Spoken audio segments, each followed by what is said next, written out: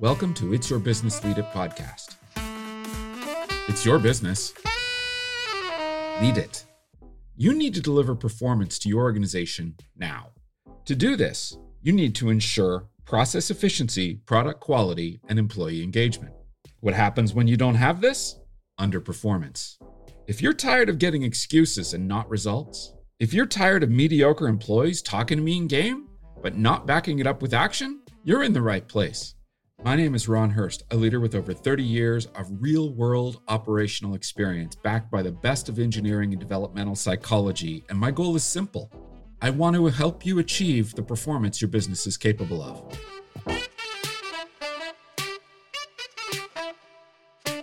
In this cast, Developing Leaders, Part 3. In our cast last week, we talked about, in a little more depth, how to develop leadership capacity. In particular, we were answering the question, who should we develop? When should we develop them? How should we develop them? And in this cast, I want to go a little bit deeper on the how to. How do you develop talent, leadership capacity, and get people to a point where they can support you in growing the organization? We identified a number of different approaches, and I'm going to cap it at this list, and we're just going to do some pluses and minuses of each of these approaches and maybe when they're appropriate. So we've got go back to school, we've got book reviews, coaching, mentoring, special projects, temporary assignment, and delegation. So let's just break them down. This idea of going back to school, this can be a really expensive option, and it's not for everyone. What you're going to find is that you've got employees in your organization that really didn't have a great relationship with formal education or the public education system in your home country. And the thought of going back to school is kind of like fingernails on a chalkboard to them. They don't want any part of it. It's really tragic in a way because, truthfully, the Western public education systems are designed in such a way to really manufacture employee worker bees. It's really not developed to deal with diversity, neurodiversity in particular. And as a result, people who are a little bit different or learn in a different way often get relegated to the edges, to special education classes, or they just opt out at some point at their earliest opportunity. It doesn't mean they're not capable of being leaders. It doesn't mean they're unintelligent. It just means that our system failed them. In my opinion, it's that simple. So I want you to get the idea that back to school is not a be-all and end-all of leadership development. Not to mention the fact that have you ever seen an academic actually lead a real organization? At the university level, there are a whole lot of people that teach leadership theory that understand what leadership is, but have they actually done it in the kind of context of an operational role? It's rare. And because it's rare, they really can't guide you and teach you what it means to do it for real. I like to say it this way. Unless you've stood eyeball to eyeball, nose to nose with an employee and had to promote them, fire them, discipline them, lay them off, or otherwise communicate with them in an incredibly difficult situation, you don't know leadership. Because that is the guts, the meat and potato of leadership. To say this is what leaders do is a cop-out in my worldview. So be careful with the whole school thing. They can teach you a lot about what leadership is, and they'll make you write cute little papers on how to do it. But until you've actually gone and dealt with employees real time, it's just abstract knowledge. So back to school is, in my opinion, a good augmentation. It's a good addition to a leadership development program, but it shouldn't be the first and primary way that you learn leadership. Okay, what about a book review? The idea of a book review, again, if the person isn't a reader, this is stupid.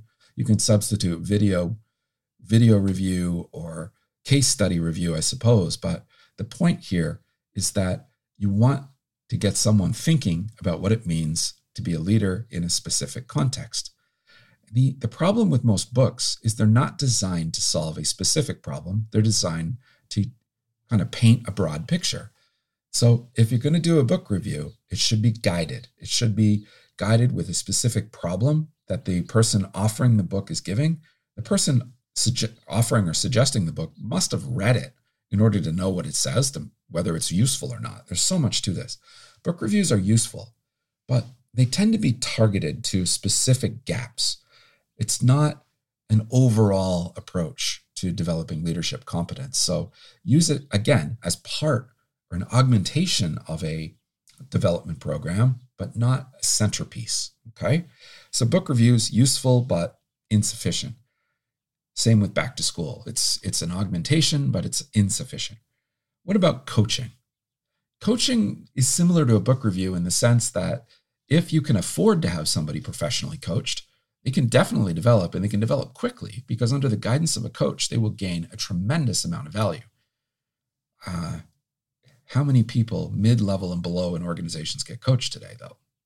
Herein lies the problem. It's an expensive option, and very few organizations are willing to pay for this. So just be aware of that factor. I think it's an excellent approach, and as a leadership coach myself, I highly recommend it. Of course I do.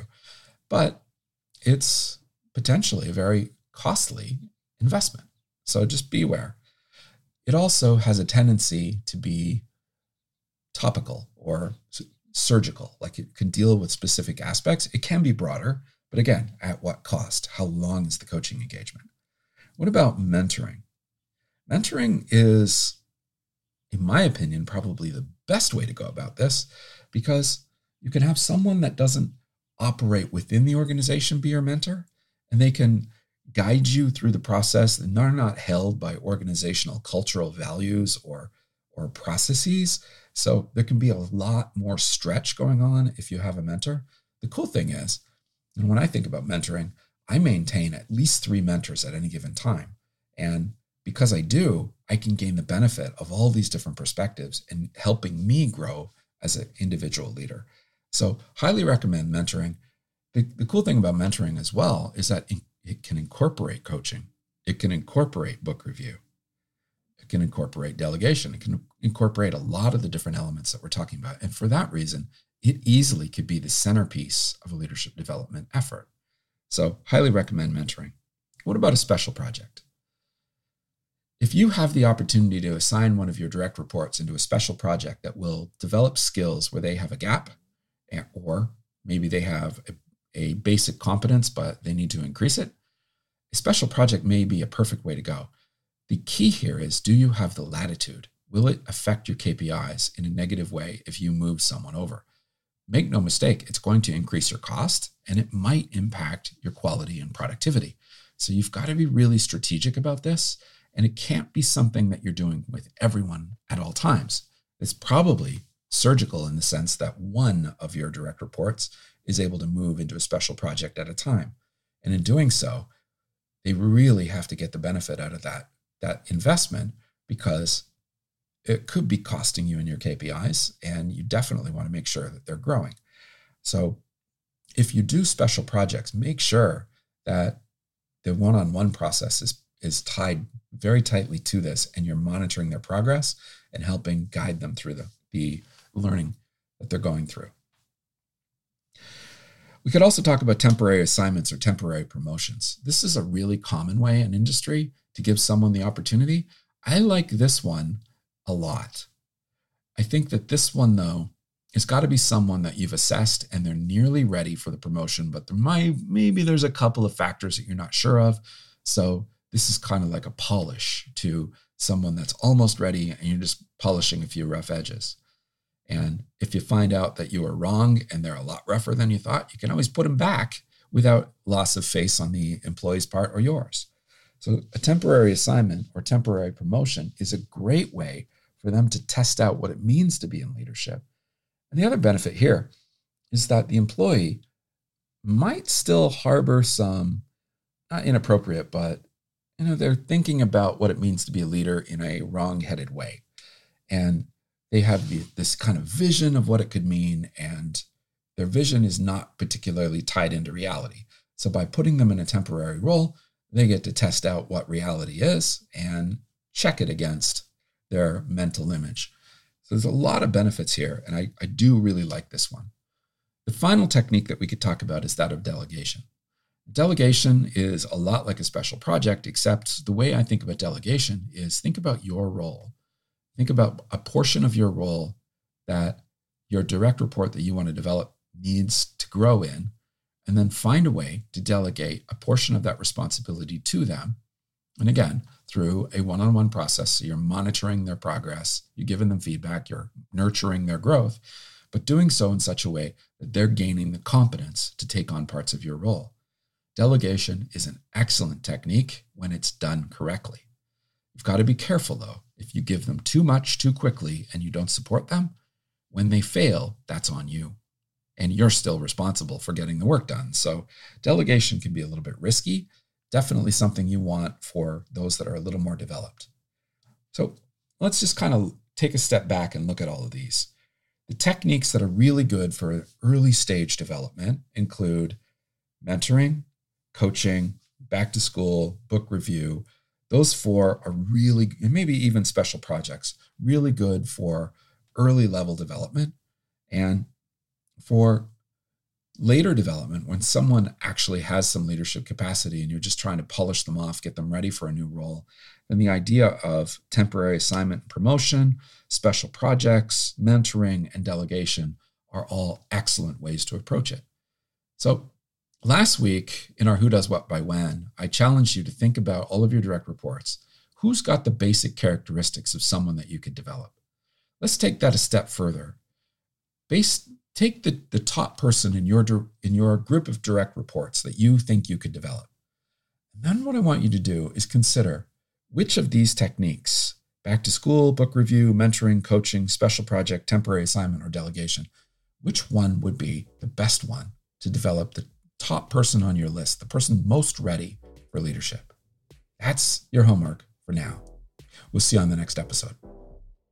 All right, everyone. Now you have your action items. I'm excited to hear from you on how what you learned today works for you. Be sure to connect with me at www.developingleadersinc.com and brief us on how the action items work for you. If you need immediate support, schedule a strategy call with me and let's build a plan together on how to get you the results you need. Thanks for listening, everyone. Until next episode, get out there and lead your business.